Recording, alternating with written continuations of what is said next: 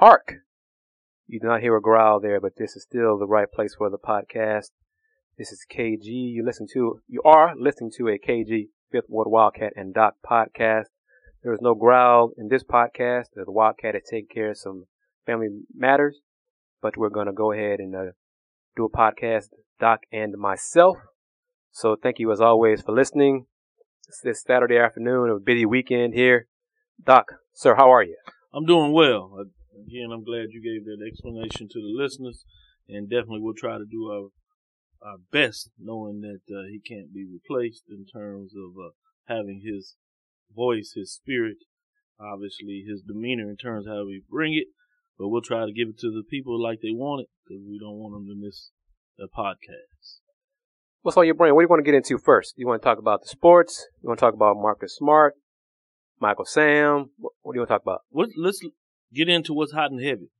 Two hot subjects, and then we can go back and fill and give the listeners some more information about the general sports landscape. But I think the issue that we need to really discuss is the issue with Sam in terms of announcing that he is gay, African American. I guess you can see that part of it, obviously, those that watched it. But he came out. And then the other issue that I'll kind of start with, because it's kind of dear to my heart. You know that I'm a student athlete advocate, and I hate using that term because, again, we know where it comes from and what it means in terms of not allowing student athletes or athletes that are students first, obviously, to be able to financially have reward their sources of income in terms of what they bring to the table, economically speaking, because of that name that they have, student. But let's get to the real issue. Looking at Marcus Smart and the way that you can really tell that student athletes don't have any power. We talked about this last podcast with Northwestern State really stepping out and stating that they want to be unionized and recognized so they can have a voice. And this is just another example. It was an incident, took up a lot of media. Northwestern. Yeah, Northwestern was a huge statement, and it didn't hardly get any real coverage in terms of the mass media. This one looked like it was going to be a huge subject as of Saturday night. Really hit the social media platform that blew it up. I'm glad that that's out there because they drew some intriguing components of it. And they actually did the research real quick when people were really just focusing on Marcus Smart going into the stand and putting his hands on the guy, which is an accurate disposal. But obviously he stated that he was called a name. Some are suggesting he was called the N-word. He has never really said what was called. The guy admitted to, at the very least, calling him. What was the quote he said? I apologize for calling him a piece of crap. Right. Whether it was the cuss word, either way. My point is this is a 50-year-old man, in this case, happened to be European American, white, Caucasian, whatever terminology you want to do, talking to a student that happens to be playing the game of basketball. That is a young man, 20 plus years old, if you would.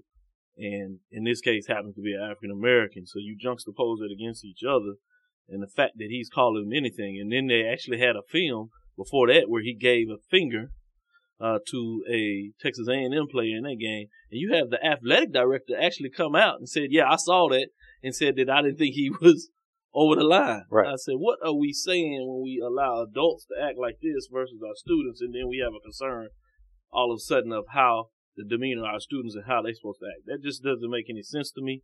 I have an issue with that.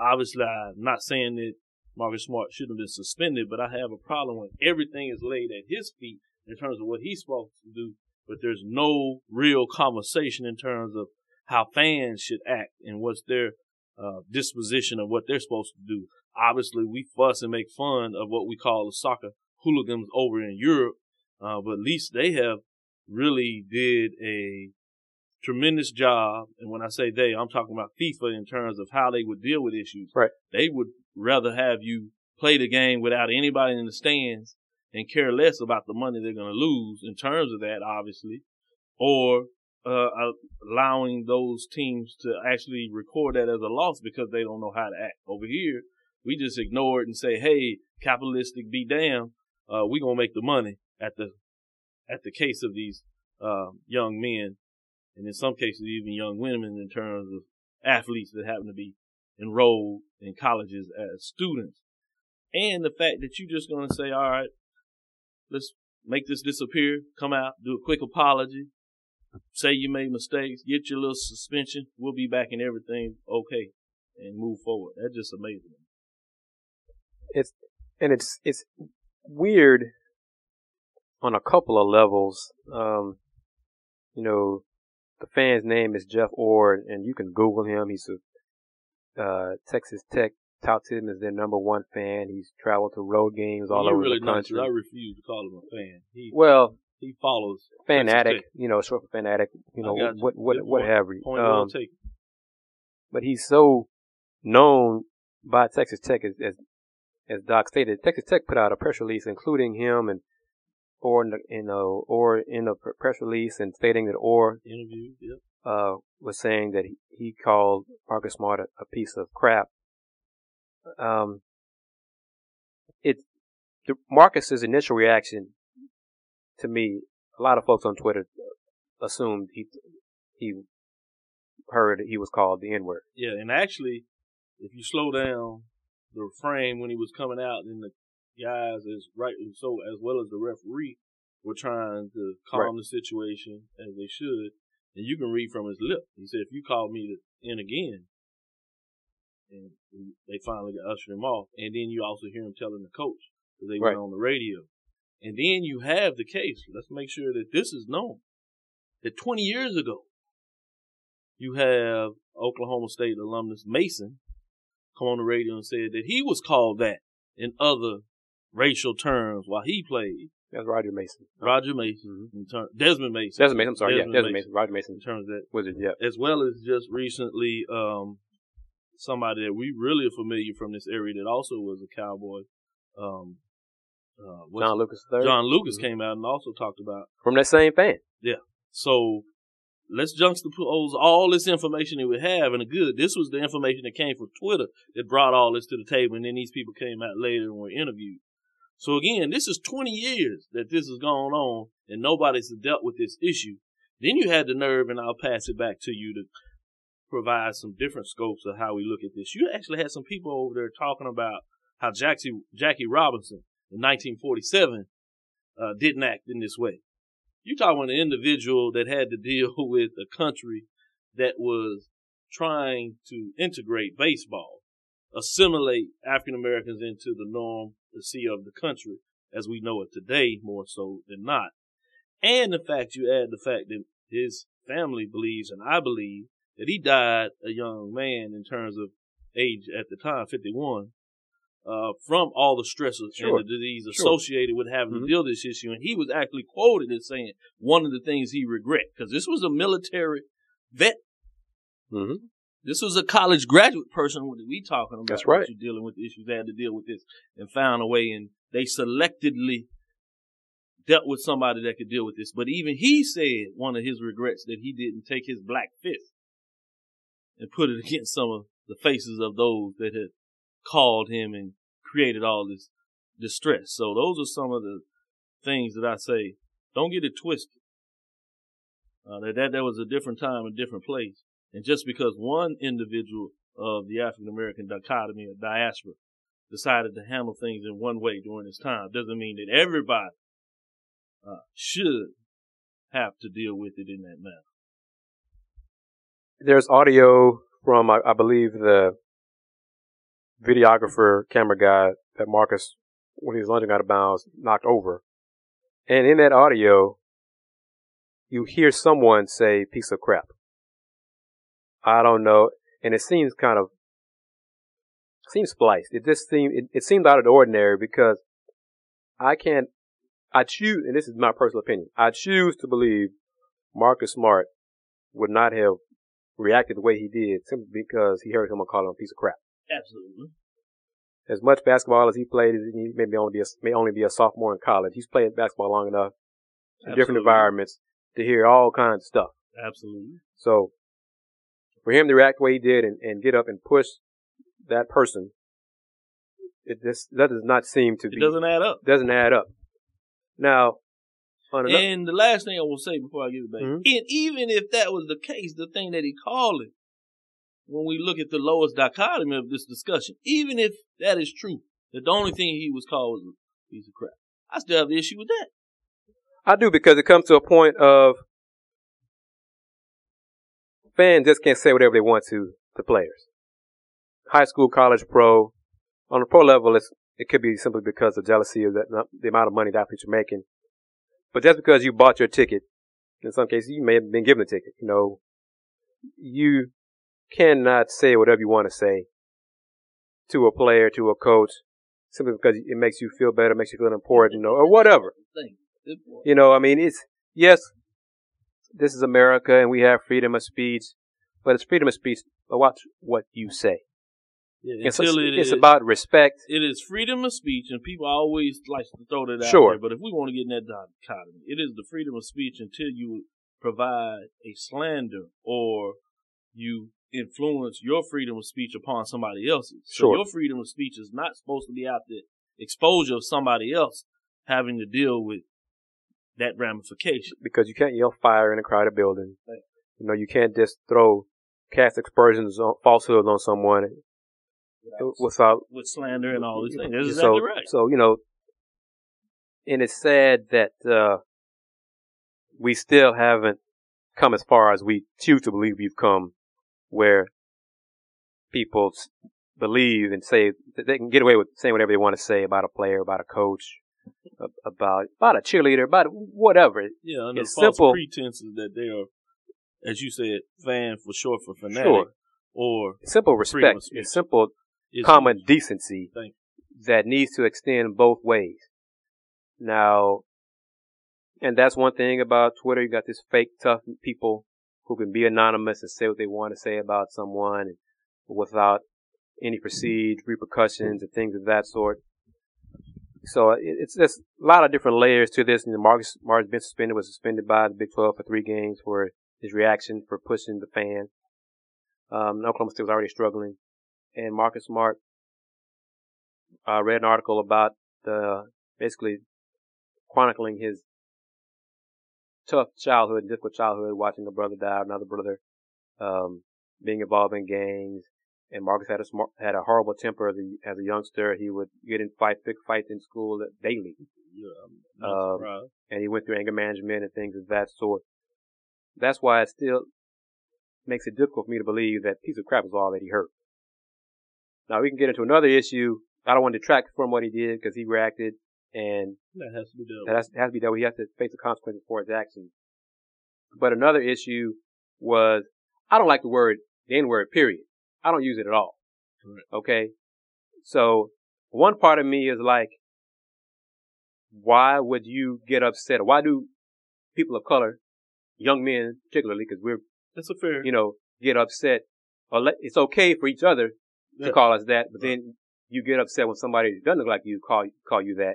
Right. I don't understand that at all. Right, and I'm in agreement with you, but since we're going to breach on that conversation, I'd like to touch on it a little bit. And I'm like with you. I grew up in a household that didn't use any combination or component of the N-word, the ER or the A. Mm-hmm. As you see now, I don't even like to use it in terms of that. I'll go around it because I'm just not used to that. Right. I listen to rap music that has different frames of using that reference. And so I understand those that have a framework of that and a reference to that and may even have a difficulty of it. But I'm not going to allow somebody to escape using that word and act as if we don't know the difference between when it's used in a derogatory manner, nor am I going to act like you don't know the difference between when you use it with the ER versus an A at the end. So I'm not going to be foolish enough to allow somebody else to frame the argument in such a way that we even have that discussion in losing the framework of where we're going. Now, I think it's fair for us to have a discussion on that issue of whether it's appropriate for students to get mad. And I think that's a very tough dialogue to have, but it is necessary and fair. But at the bottom line, the first thing I would like to bring to the table, that there is definitely a difference when you're going to use that in terms of just an expression of words between individuals that are using it in some dichotomy of a relationship versus somebody using it as in a derogatory sense. I think that needs to be dealt with and should not be subjugated for people to argue about back and forth, which is something that we often have, that blame mentality. Sure. Over the years. And so we try to escape. And even though we know somebody else is doing it wrong, we have this safe self-hatred mentality oftentimes. So we'll still find a way to blame ourselves. The last part of that I will give to you is, you hear in psychology and sociology issues, you do not just have this with African Americans using their terminology, but you also have this in other social ills in the world, where oftentimes you want to blame the victim. So oftentimes, for example, something similar to this kind of discussion you hear oftentimes is when you hear about a rape victim, and we find a way to try to blame the victim of the rape and saying that she had a short dress. Right. Yes, she was dressed that way. Herself in a certain way. She was asking for it. Mm-hmm. It's that same mentality that half the times of those that are in positions of power find a way to try to put the blame back on the victim. And I think that's oftentimes what we do when we have this conversation about what is appropriate for somebody else to call you outside of your group of your peers. And again, that doesn't just have to be a black and white issue or what have you. It could be young and old in terms of what's comfortable within their own dichotomy of a ethnic group. I agree with you. You know, it's a gray issue. It's not black and white. It's not clear cut one way or the other. Bottom line for me personally is, I treat folks with respect. Thank you. Period. I don't care. I don't care how old you are, how young you are. You know, and some folks were saying, he should know better. The fan should know better because he's a grown man. He's an adult. There are fools who are grown. There are fools who are 50 years old and you know, are fools. We see that every night. So it's all about respect. Both ways. Young, old, young, white, black, brown, black, yellow, you know, etc. If you treat folks with respect, the world would be a much better place based on that simple edict. If you treat folks with respect. Okay. This is the KG Fifth Ward Wildcat and Doc podcast. We're going to talk about the Michael Sam issue, but let's get into some sports briefly. One thing happened a week ago that shocked me. I thought would not happen this season, this conference season, was the University of Houston women's basketball team won a game in conference. Oh, you got to talk about it. You know, how did that happen? It was it was not aesthetically pleasing. And it was a road game at that, too. They won at Cincinnati. Listen to this final score. 48-39. 48-39 was the final score. That was last Saturday on the road for the Cougs get their first win. They improved to 1-11 in the American Athletic Conference. Then they had a home game on Tuesday, this past Tuesday, versus Rutgers, and were welcomed back to reality by the Scarlet Knights. And Rutgers won 74-42. So you can see just by those two games that the Cougs have problems scoring. 48 in the win, 42 in the loss. In the win over Cincinnati, the Bearcats only made one three-pointer the entire game, and they were 0 for the first half. Neither team shot 30%. I think the Cougs shot 27%, Bearcats shot 28%, something like that. So it was a horribly shot game. I saw it on the digital network for the American. The game was not pleasing to watch. Turnovers, bricks from both teams. Bottom line is the Cougs played less ugly than Cincinnati. Pleasing. Right. But it's a win. So they will not go 0 for 18 in the conference like I thought they would. They may go 1-17. So still not great. They are still looking at getting a new head coach. The AD, Mac Rhodes, was at the Tuesday's loss to Rutgers. He was there. So he is taking notes. And I still have my list of coaches who contacted me about the job. I had one coach contact me yesterday. She is still interested in the job. I am not going to make names public for a few more weeks because seasons are still going on. I don't want to disrespect any current coaching staff or cause any drama with any players on those staffs for those coaches. But yes, trust me, I'm still getting contacted about the job. And it comes down to one of the things that the coaches want to know is how serious the University of Houston is about winning and is committed to winning. So that's that issue there. U of H is playing SMU right now as we speak on the road. U of H men are playing right now on ESPNU versus Cincinnati, trying to go with a 2-game win streak for the men. Cincinnati lost to SMU, and which brings me to another issue. SMU's playing some good basketball. SMU's playing great basketball on the men's side. They are now the better team in the conference, better Texas team in the American Athletic Conference. And I tweeted this, that the Cougs men's basketball program has work to do to catch up to SMU, let alone Cincinnati, Connecticut, the other Memphis, the other teams in the conference. They got to be as good as SMU in the state. That's a heck of a statement.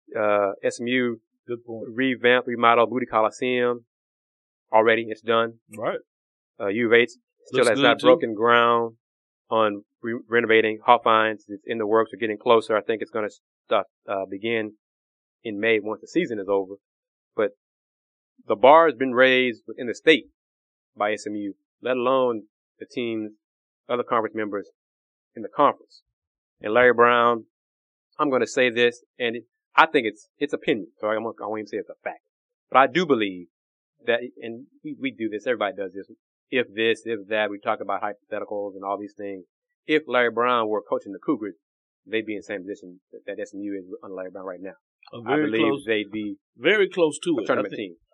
I think there are some talented players, which is a direct reflection of who he recruited, that may make a slight difference in terms of overall record.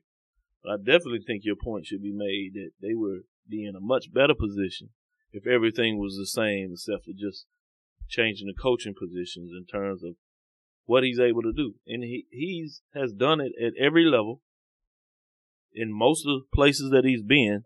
So obviously it's not just about him being able to get a lot of pieces together. It's everything that he brings to the table that allows him to dictate that a program is going to be much better after he leaves it and while he's there versus what preceded him. Yes. Well put. Rice Owls, everybody's playing this weekend. Rice, women, U of H, everybody's playing this weekend. Great weekend. TSU is at home.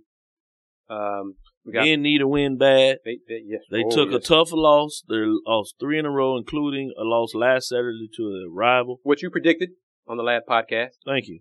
I think they'll jump back to the win column tonight, just to get that off of the record. So it's not that I'm just pulling against them. Well, they're playing Grambling State, so I mean, right? Grambling they won their first. They finally game. won their first one. We have to put that out there. Grambling finally got a win. Surprised me.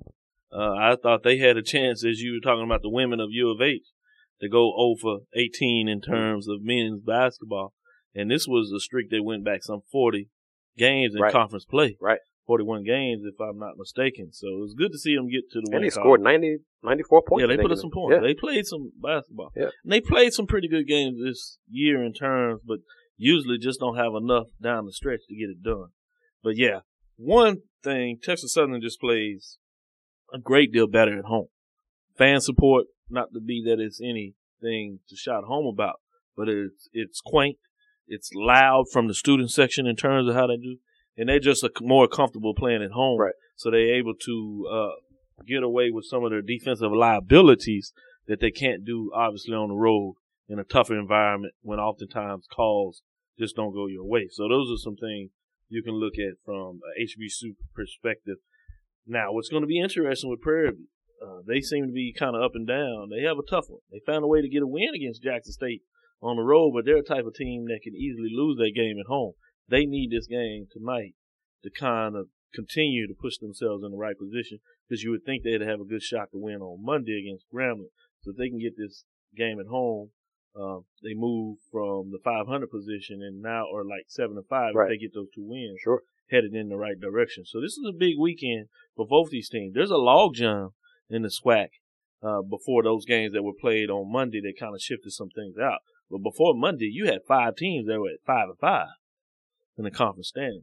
That makes it real interesting as we go down the stretch in the SWAC. Now, the other thing I'd like to add when you look at HBCU sports, particularly in the SWAC, is the fact that Southern just announced this past weekend that they got a letter, the second one, of a 30-day letter that they have to get certain information back to the NCAA, which is the CAP, which is the coordinator of the APR issues, that says is that if they can't get some of the information in terms of grade sheets, in terms of certifying how well they're doing in terms of their players, that they will not be eligible in March. Wow.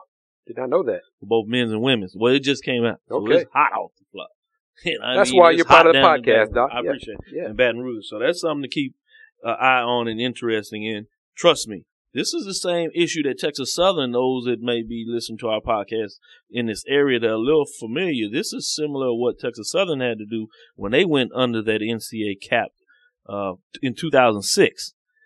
It took them about 6 years to get through this, and they're just now coming outside of that in basketball, and in football, they're still kind of dealing with some of the ramifications of that issue in terms of how it depletes you. And they had to totally restructure the compliance office. So those are some of the tough things that are going through Southern. You see this in terms of Alabama State. Jackson State went through this. Grambling, you see what one of the reasons why they're being so horrible in terms, we just talked about them, their inability to get victories, obviously in basketball, not only there, but also in football, is part of this regulations that do this. And to close it out on this, to give people a framework, this is not supposed to be but maybe a 16-week process. They've been reviewing this since 2011, if you would. They got a letter in November, 90 days before this, saying, hey, if we can't get this straight, we're basically going to shut down the athletic department in terms of none of your teams will be eligible for postseason. So it starts with men's and basketball because they always try to allow you to get stuff straight with the current sport. But then it's going to roll into the spring, which is track and field, softball, and baseball.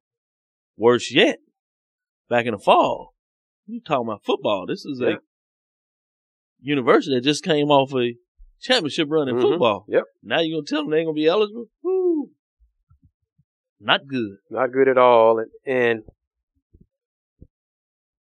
I hate to see that happen to HBCUs, many schools, but specifically HBCUs, because we have enough problems as it is. You know, no question about it. You know, with the funding and all of the things that, the difficulties that HBCUs have, and to see the academic issues persist, it bothers me on a lot of levels. And yes, and I've said it before, you know, I'm a U of H graduate. I didn't go to HBCU, but I have spent more and more time in recent years, spending time around and covering HBCU. So it still is it's close to my heart. And to give me a moment, Doc, you know, I touched on it in the last podcast at an upcoming sports panel. The panel was last Saturday at Prairie View, Northwest campus facility. Nice facility. I'd never been there before. Last Saturday. I was proud to have you. And had a chance to speak with my colleagues and friends, Max Edison of The Defender, Jerome Solomon of the Houston Chronicle, and David Nunio of ABC 13. And we spoke to college students from Grambling, Norfolk State. I'm surprised to see them in town for this. Prairie View, Grambling State, Norfolk State, Grambling, Jackson State. So it was a nice mixture. You talking about traveling all the way from Norfolk, Virginia? Yeah. So it was good to represent Norfolk State, to answer their questions, to speak to them. The Spartans. And it was good to listen to them and the issues they faced. And it's interesting that on campus, some of those schools have tried to censor their school papers. Yes. For bringing negative attention to the program or negative attention to that's right. The track team or the basketball team or the football team, what have you. And they ask us how they bring in problems to the table, and administrators see it as negative news. Go ahead. And, you know, and Jerome Solomon said, they can't do that. You know, if you're having issues, if the schools are trying to censor you, let your local city newspaper know, and we'll make that issue known nationwide, and we'll handle that a different way, because they can't do that. They cannot censor. That's right. You know, journalism, bottom line. So I love empowering the students. As a professor, I tell my students all the time, I'm only as good as you all allow me to be in terms of creating the body of information such that they can be powerful. I'm glad you shared that with them. That's powerful. So, it was a great experience for us. We enjoyed it. Hopefully get a chance to do it again. Who was the host? In the future. We hosted it. I mean, Prairie View was the host. It was a national event. Dr. Lewis Smith was the organizer of it, but he allowed us the leeway to basically facilitate the discussion with the students. So it was free for all discussion, but we've done it enough, and Jerome basically took it over for us and organized it while we were there. So it was nicely done, and I enjoyed being a part of it, and it was good seeing some of the guys there. I hadn't seen them in a few weeks or whatever, so it's good. Because I learned from Max and Jerome have taken me under their wing and helped me grow and help the Houston Round Bar Review get better. And in my own little way, I think I've helped them in certain issues as well. So, and Dave Nuno I've known since Dave worked with the Rockets back in the Comet days when the Comets were in town. He started interning and handling some of the Comet media relations stuff. So I've known all of those guys for years. So it was an enjoyable experience for us, and I hope the students got something out of it. And I know a few of them already follow me on Twitter as well from that panel. So it's good to help. As we've talked about in previous podcasts, it's always good to help bring others along with us and help them because somebody helped us get to where we are. Absolutely. Always extending that hand back as we continue to move forward. Well, along with that, before we move forward, is also I had the opportunity that was on campus, part of that journalism week that Prairie View was having and hosting these students. They also brought down Stephen A. Smith from ESPN's First Take. No matter how you may feel one way or the other, he did a pretty good job. And his main message in that, which is not a bad message to students, I think maybe some of the professors and other people that are independent in the field may not have really totally agree with that. But he talked about students understanding the importance of the corporate setting, and if you want to go in that field, how to make sure that you're prepared and understanding the capitalistic component of generating revenue for that organization. So it seemed like the students got a lot out of it. One thing I will really commend him on at the end, he asked students during the presentation not to take pictures with their phones, but he said they would have opportunity at the end. And in the auditorium, pretty good sized auditorium, with a full stage, he had students all the way across the stadium, halfway across the stadium and back up the aisle to outside of the auditorium or just outside of the auditorium lined up. And he literally stayed there 15, 20 minutes after his presentation, allowing each student to come across that wanted to shake his hand and take a picture. And he did that. And so I commend him on doing that in terms of part of his presentation. And I think he did a really solid job in terms of providing that information to students. So as a Prairie View grad, I was really excited to see that, as you talk about an institution that gave you opportunity to earn your degree there, that they're continuing to move forward in terms of bringing in individuals that help students position themselves to take advantage of their career opportunities and career goals. So I was excited about that. Then the basketball game kicked off, so it was a great weekend. Right. And I think he spoke on campus, and then he was scheduled to speak at the Northwest facility that evening as well. So he was in town. I had other stuff to do, so I didn't get a chance to speak to him. I've met him when he's been in town previous years at Rocket games and talked to him a couple of times. He is what he is on TV. There's no pretense about him whatsoever. So what you see on TV is what you get. That's right. So which I can appreciate. Yes, definitely. Let's go ahead and talk about it real quick, because there's not really much, I don't believe, to get along with the discussion regarding Michael Sam coming out. I agree with you. So Missouri defensive lineman in college at Missouri. Mm-hmm.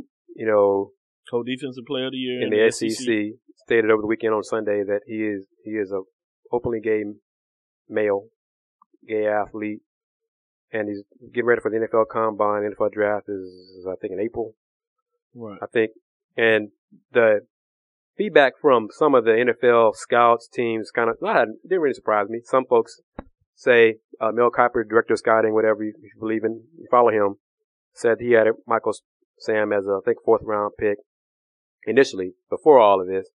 And then there were some scouts, anonymous quotes saying that they didn't want the distraction in the locker room, so he'd be undrafted. Then there's some folks that say third to 5th round based on, he's not quick enough. He's not athletically. He's a tweener. The interesting thing, he could be a 3-4 outside linebacker in my eyes already because he's 6'2", 260. Right. So that does not seem to be a problem size-wise anyway. Football is not my main sport, but I've known enough football over the years that I know that if you are a good coach, have a good staff, and somebody can play, you can put a position in for them to excel in whatever position you need. If it's third downs, if it's special teams, if it's whatever, you can find ways to get them to be productive and help the team win. And I believe Michael Sam is the type of player and young man that he will do whatever it takes to win. So the feedback that I've heard, the negative feedback regarding him, well, he's a tweener, he's not this, he's not that. It wasn't even the fact that he's homosexual. It was folks saying that, well, he's not going to be drafted. It was their way of saying he's not going to be drafted because he'd be a distraction. And then, Dale Harvey, in, I think, the Dallas area, and I've listened to Dale, Dale. He's on the Dallas, on the Cowboys. That's where I first heard of him because he did Cowboys football years ago. He did a legend in that area is right. What you're speaking of. Yes. And he did a commentary that you can see on the internet, Google it. Blew people out the water. I posted on my Facebook page, et cetera, basically saying, and it was 3 minutes of opinion, but he took the task with the distraction label that folks have said or used as a reason for not drafting Michael Sam is, it's okay for to have wife beaters. It's okay for murderers to be on teams, to be drafted, but it's not okay for another man to love another man? Really? And then he tied it in even better, saying, years ago, people thought that having African-American players on the NFL teams would be a distraction. And then he took years after that for us to finally get African-American quarterbacks to overcome blacks don't think well enough aren't smart enough to be quarterbacks. Those were quote unquote distractions that people didn't want to deal with because it made them uncomfortable. Well, if you're still uncomfortable with having a openly gay male on your football team, that's your problem. That's not Michael Sam's problem. And it does not act like there have not been gay athletes in the NFL for as long as the NFL been around. Correct. Just like in another four professional sports. That's right. Those that they just chose not to make it public because of fear and ridicule and scorn and whatever that they would probably get from those closed-minded people who didn't want to accept it. And let's take it even further. Let's not act like it wasn't people in the locker room as well as management and ownership that knew a lot of this. Yeah. But because those individuals basically kept it quiet, they didn't deal with the issue either. So let's not just say that only they kept it quiet. There's a lot of people that knew this stuff, but because they kept it quiet, they didn't get it out there. So to kind of sum it up, as you're talking about, bringing in some excellent points, I think in totality, it really is a non-issue, but for the fact that many of us, whether it's those individuals that made the comment in leadership positions or as well as media, which we are a part of in terms of what we bring to the table, want to make it an issue. And I think that's the bigger platform that we need to talk about. It's only an issue because, as you saliently said, is people want to make it an issue. And if that is the fact, that's a personal thing because people do have personal agendas or personal dichotomies that they self-govern themselves, whether that's morally, religiously, politically, social, economically components, which are fine.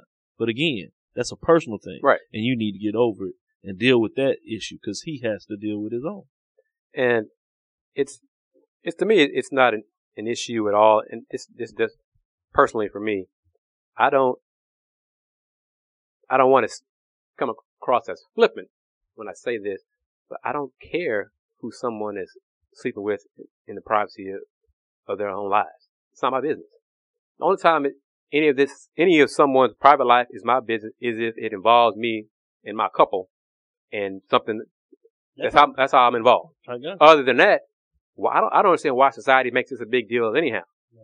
You know, who someone is spending their time with privately is their business. And why this is an issue, and there will be media once the NFL draft approaches, and if Michael Sam is drafted, or if he signs with the team as a free agent, and the mini camps and all those things, there will be reporters who make this, as you touched on, an issue bigger than it really is, and by asking all his teammates, what do you think about Michael being the opening game man? Bottom line is, the players should say point blank, if he helps us win, I don't care. Yeah, and most of them will say it. You know, and clearly, and Michael knows this, and I will say this, it surprised me in this day of social media and Twitter and Facebook and the whatever, kick Snapchat stuff, all those kind of things. Right. That he told his Missouri teammates before last season began, and they respected him. They kept that a secret, and no one knew about it. I think that was probably one of the better news stories about this fact, that he was able to tell a team, and you've seen some subsequent news flashes of people on the team and how they quickly came to the fence. And actually, in my opinion, I think it actually galvanized that team and brought that team even closer together, that ended up providing them the level of success in a modicum of a way of what we've seen them able to do to go through the SEC East and end up playing for the SEC championship. Although they did lose it, right? I think part of that particular team, you can tell how special they really were in terms of how they dealt with that issue. And I think they should get even more of the new story. Again, I bring this to the attention that we're talking about young men that were actually acting probably more mature than a lot of people that cheer, cover them, and coach them all around them did. Yeah. You know, those young men give me hope for the future. No question about it. You know, couldn't say it better myself. You know, I mean, clearly, we can say how we want people to behave, and we hope people behave and treat people with respect, but we know that does not happen. We see it every day. You touched on it. We see it on TV. We see it in newspaper. We see it on Facebook. We see it on Twitter. The name calling, the hatred spewed out by some people, the vitriol spewed out by some people toward folks who they have never met before, may never meet in life. Right. And they just, because people don't look like them, don't think like them, don't believe what they believe, they feel they are justified in just venom thrown out there. And I don't understand all that, but we discussed all those things. Doc, who are you? How can folks find you on the internet and social media and et cetera? Enlighten us. Thank you.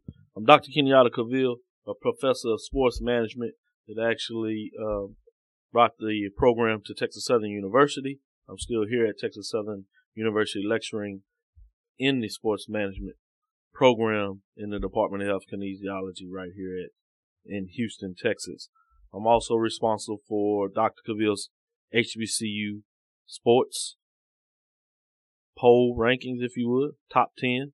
We're in basketball season, so I do it for men's and women's basketball, also for football, and you'll see me as we move into baseball, also putting out a poll for that sport as well. You can find my polls, which I'm really happy to announce, at thehrr.com. That is the Houston Roundball Review.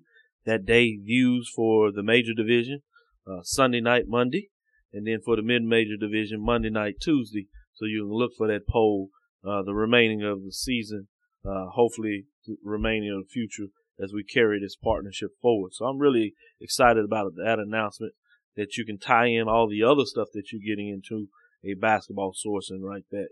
Because on the football season, I'm able to do that with the collegesportingnews.com. So I'm really excited about that partnership and can't say that enough.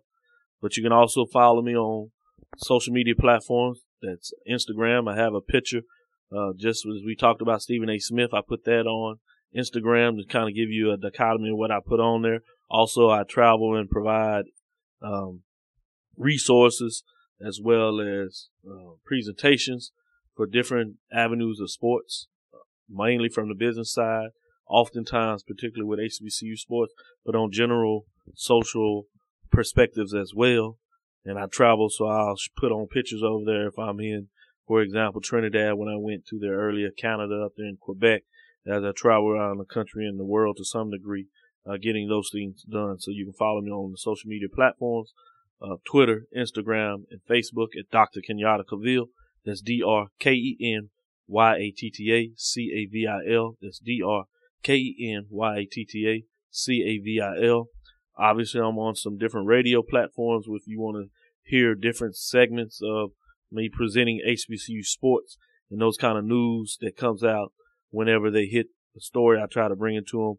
We had one where we looked at the top 10 ranking of HBCU sports in terms of recruiting. So I provide different things like this. The breaking news I've put out there on this podcast with Southern, possibly not being eligible for the basketball tournament. So you'll hear different news and stuff like that. So if you're a particular follower of the HBCU sports, you definitely want to follow me and listen to me. But if you're just a fan of general sports as well, I welcome you to the table. One last thing I'll bring is you can hit me directly on email at kcavil@thg-agency.com, as well as listen to you on those radio sitcoms in terms of I'll give you that information if you send me an email, which is out of Baton Rouge, Richmond, Virginia, and right here in Houston, KCOH 1230, in terms of what's going on in the HBCU landscape. Thank you for that. Sure, of course. And I'm KG of the Houston Round Ball Review, and I am very happy to have Doc's top 10 rankings as part of the Houston Round Ball Review website. Weeks 5 and 6 are on the site. You can see the link on the homepage of the Round Ball Review. I look forward to posting week 7, major and mid-major women's and men's basketball in a few days. I'm on Facebook. We have a Houston Round Ball Review Facebook fan page, and we will have the podcast fan page done by the end of this month. I'm also on Twitter at THR Review. On Instagram at Houston Round Ball Review. I'm on have the Houston Round Ball Review channel on YouTube as well. Rockets win Wednesday over the Boston Wizards was a lot closer than folks thought. At one point, they were up by 19 points. But before the game, Dwight Howard had the microphone to thank the fans for voting for he and James Harden to the All-Star game, which is this weekend. Festivities going on in New Orleans. That video, a little snippet, is posted on YouTube. I have the link on the homepage right under Dr. Doc's link to the HBCU rankings. So you can check out the little 30-second snippet of Dwight Howard being a little bit goofy, as Dwight Howard is sometimes. But he also stated to the fans, he thanked them and also reminded them that one of his goals for this season is to win an NBA championship. And with the fan support, he hopes that the Rockets can accomplish that goal this season. So you can listen to that on the website. Couple of things here. We've touched on this issue in previous podcasts about how we hope for a city classic on this, especially the women's side in town, but also men's side also. But between Houston Baptist, TSU, Rice, those four specifically, then you can rotate and you have Prairie View going a little further out, then Texas A&M also, and then maybe even San Francisco State, etc. Got some positive feedback as Wildcat touched on. Also, he did mention to us that HBU listens to our podcast.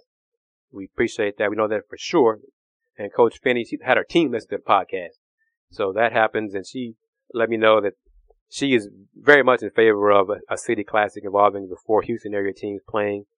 Thinks it's a great idea for attendance, for interest, just to boost interest in the sport of women's college basketball here in town. Thank you, Coach. Very smart move. So we hope that gets done. It hasn't been done in previous years. And any way we can support that. Definitely. And, as a Cougar alum, I've dealt with the negative reaction from their perspective regarding it. I don't understand it. I don't agree with it. But hopefully it will get done.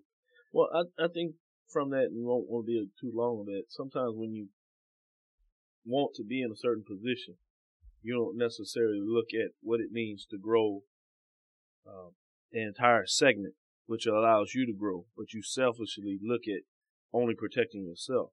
and not understanding, sometimes that can really harm you more than it really helps you.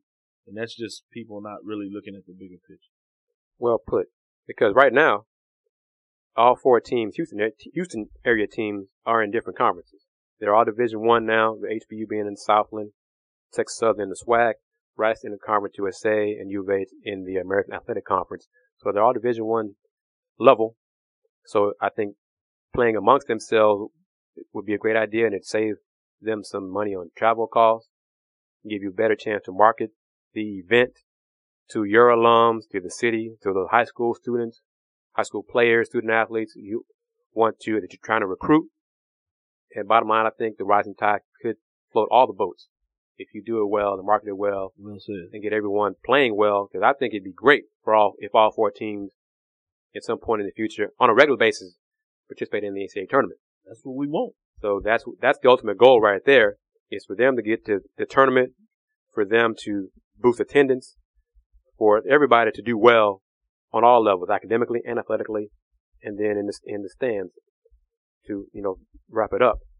A few days ago, the NCAA committee, Division I cabinet on the women's side, made official what was suggested by Val Ackerman's white paper a few months ago, that beginning in 2015, the preliminary rounds, first and second rounds of the Division I Women's Basketball Championship will now take place Friday through Monday. So that'll be a Friday, Sunday for one set, and then Saturday, Monday for the other set. That'll begin next year's tournament. Now beginning in 2017, the Final Four will go from Sunday, Tuesday to Friday, Sunday. I'm not sure how that's going to, if that will improve attendance, because even if you have the semifinals on Friday, if you have the open practices on Thursday, it's the day before the semifinals, alums and fans will still have to get there Wednesday. So they're still missing work. Either it's Thursday, Friday days off for work, or, getting there Wednesday night for Thursday, Friday for the open practice, things like that. So we'll see how it all plays out. This year's Final Four, women's Final Four, will be in Nashville. Wildcat and I have already been approved with the credential, and we're going to work on getting Doc approved in future Final Fours. And it'd be interesting, 2017 being the first year of the Friday, Sunday format, if the city of Houston is awarded that particular Final Four. Very true. Those decisions will be made by the NCAA, I believe, in November of this year. Okay. City of Houston is one of the finalists for to host the Women's Final Four in the 2017 through 2020 time frame, and we'll see how that all plays out. A few other notes. We predicted, we discussed a little bit very briefly about Connecticut, Louisville, the top 5 matchup taking place this past Sunday. And Doc, I believe you said you had Connecticut winning by at least 20. I think all of us said that. I believe we were all wrong. UConn won by 17. They beat Louisville. Jerry said it under 20. Okay, well then kudos to the Wildcats then. I know I didn't say that. Yeah, I know I said above, but if I recall, and we have to pull up the podcast, I know our listeners will get it straight. But if I'm not mistaken, I think Jerry said that. So it was. And he said that. It was like a 7 or 9 point game at halftime. Wow. Then UConn UConn does, went on a burst there, went up by 20, 22 in the second half. And Louisville played without their starting point guard. Bria Smith missed her second game due to injury, and her absence was felt. But I saw some things. I watched the game. I finished watching it Friday because of busy schedule and everything. I saw some things in there that I do believe Louisville, with a healthy Bria Smith, could give UConn problems. They'll play again the final game of the conference season, I believe, on March 3rd. It's part of a Big Monday, and everybody expects them to meet a third time in the conference championship of the American Athletic Conference. So that could be a third possible meeting for them. And then based on bracketing and seeding, they could meet a possible fourth time in the Final Four. So I still believe Notre Dame is the team with the best chance to beat Connecticut. By what I saw in the Sunday's game, I think Louisville could do it as well. So that leaves me 2 teams now that I think, and plus Connecticut, let me get this news out. The Huskies announced on Friday that All-American forward Kalina Mosqueda-Lewis will miss 3 to 6 weeks with mononucleosis. So if she misses 6 weeks, then we're really getting close to tournament time. Right. Final four time, really. So we'll see how that plays out. And the Huskies are only down to roughly 7 healthy bodies. That's a feat in itself. So they only have 9 players on scholarship. They have a couple of walk-ons. One of their guards. Attrition of numbers. So yeah, they already lost Morgan Tuck after the knee surgery that she had in January. So without Kalina now, the numbers are dwindling. But I will say this though, during the broadcast, Rebecca Lobo and Pam Ward during the game, the Huskies average only committing 12 fouls a game. That just blows me away considering how well they play defense. To only commit an average of 12 fouls a game says a couple things. Either they play great defense by moving their feet. I just want to say, that tells you all about the feet. Or the opponents don't do a good enough job attacking them and making them move their feet and use their hands to catch up if they got beat. So, because they got in foul trouble. That's one thing. They get in foul trouble against Louisville.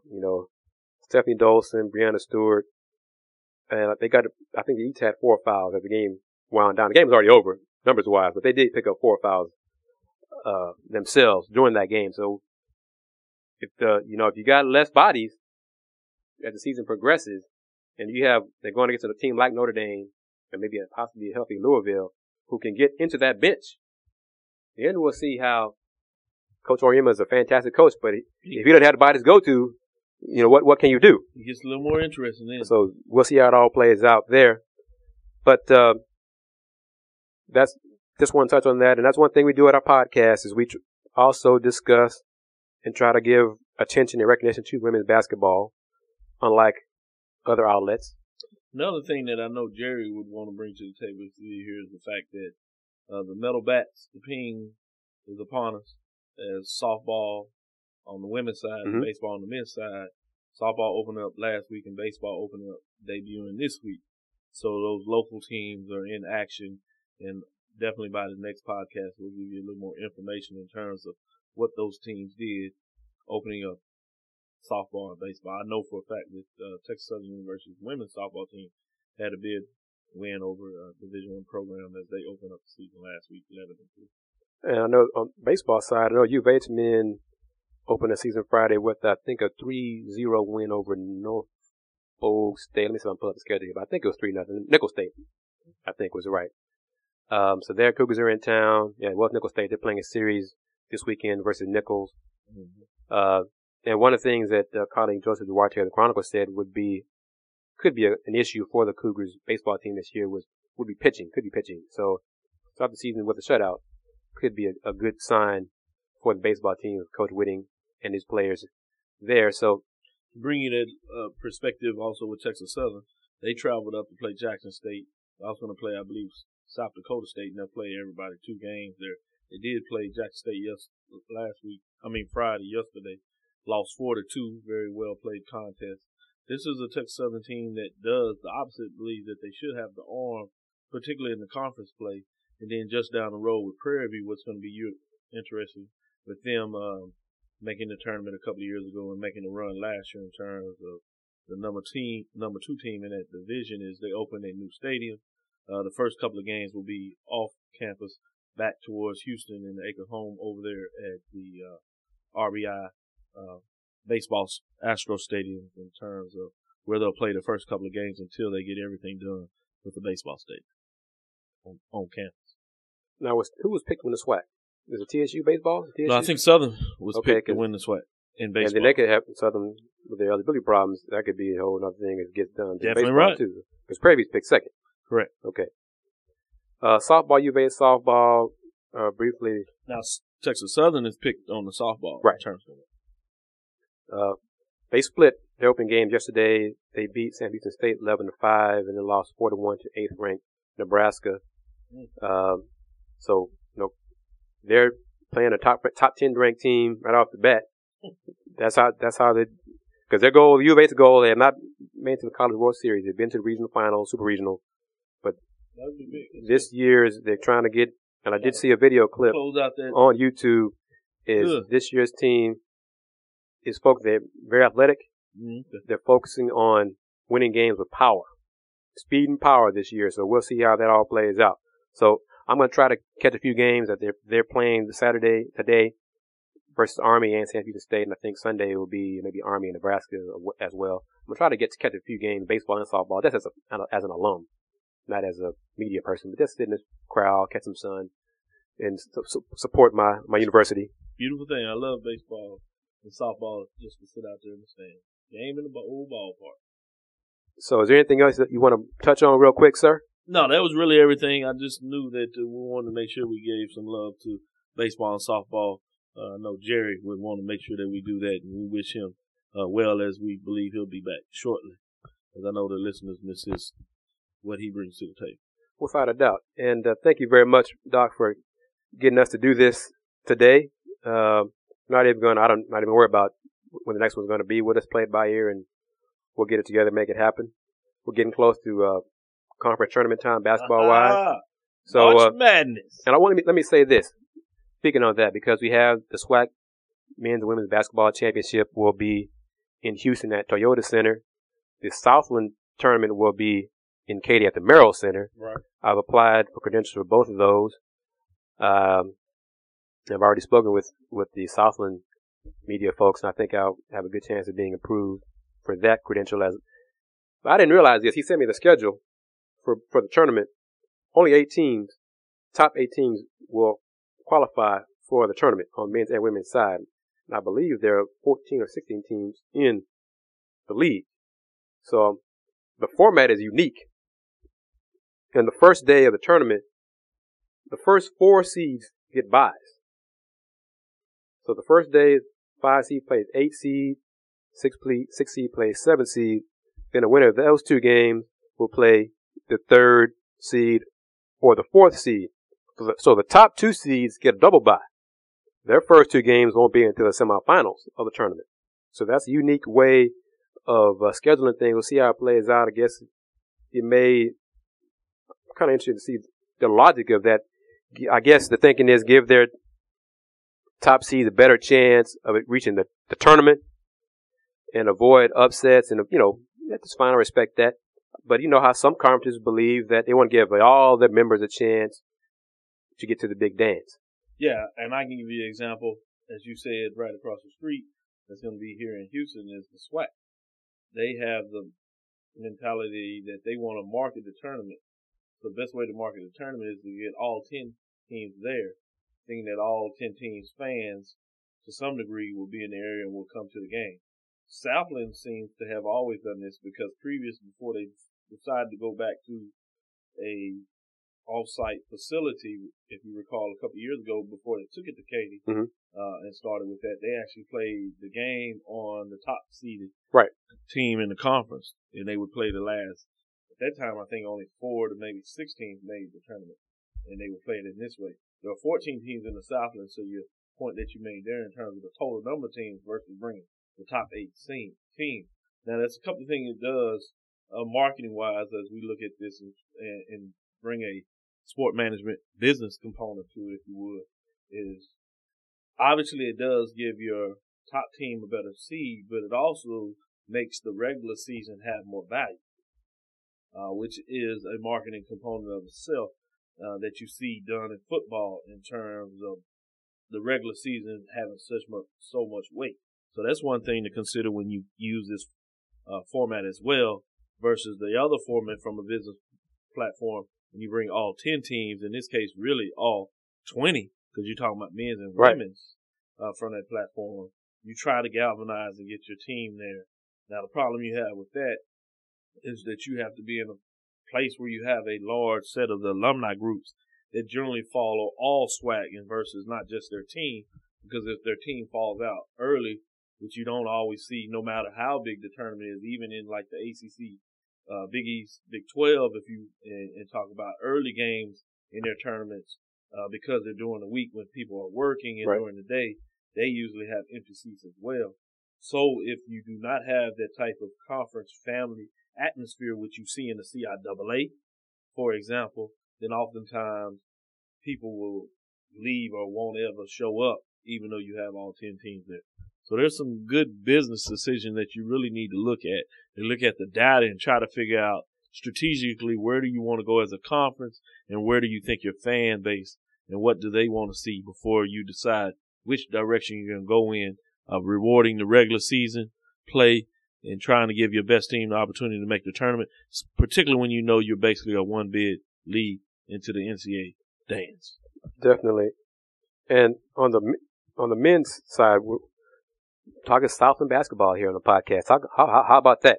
But and I'm cool with that because we have Houston Baptist in the league now. On the men's side, they've already had, I think, 2 or 3 teams qualify for the tournament. Yes, 3 teams have already qualified for the tournament: Stephen F. Austin, Sam Houston State, and Texas A&M Corpus Christi. So, and Stephen F. Austin and Sam Houston State play today at 4 p.m. SFA is in first place by 2 games. They're undefeated at 12-0, and Sam Houston State is 10-2. So they're the 1 or 2 teams doing battle today in the Battle of the Piney Woods.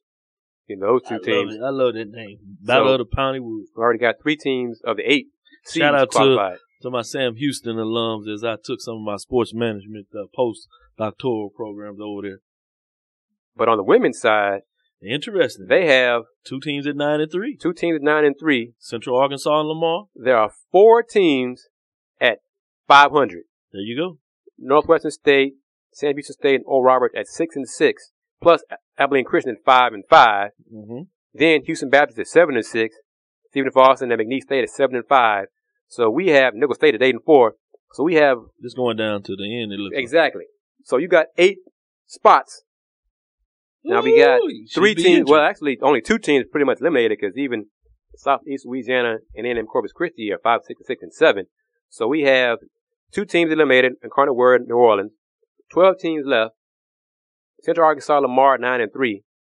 Everybody else is fighting for 6 spots.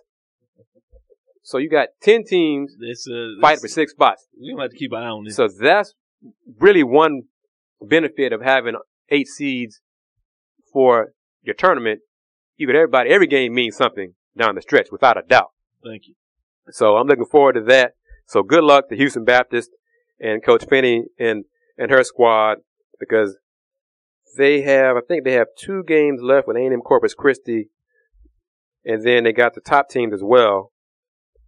So 9-9 probably get you one of the 8 spots. Go Huskies. So we'll see how that goes. Yeah, they play A&M Corpus Christi a week apart. They're playing Central Arkansas, first place Central Arkansas today. That's right now. Yep. So good luck to them. Should be a good one. So I'm looking forward to going to the Southland tournament. I've been to the tournament, wow. Maybe since the first year they had it at Katy was the time I was there. Mm-hmm. So I'm looking forward to going to that. Doc, thank you very much for your participation, your insight, your knowledge during this podcast. Everyone, we're still working toward getting sponsors for the podcast. We're going to get that done this year. I believe that without a doubt. And hopefully get some sponsors for the Final Four for our trip to Nashville. But listeners, thank you very much for listening. Thank you for listening on SoundCloud.com. Thank you for listening to the links. Thank you for retweeting the links. Listening on iTunes. Tweeting the links on Twitter. Listening to them. I'll have the links posted on my Facebook page as well. And once we get the podcast Facebook fan page up, we'll post the links there. You can interact with us and ask us questions. We got things in the works. As always, thank you very much for listening. Thank you for telling friends about the podcast. We appreciate it. Locally based, nationally respected. Yes, sir. I'm going to wrap it up as I always do, as is my custom, as is tradition of the podcast. Be true, be cool, and do more.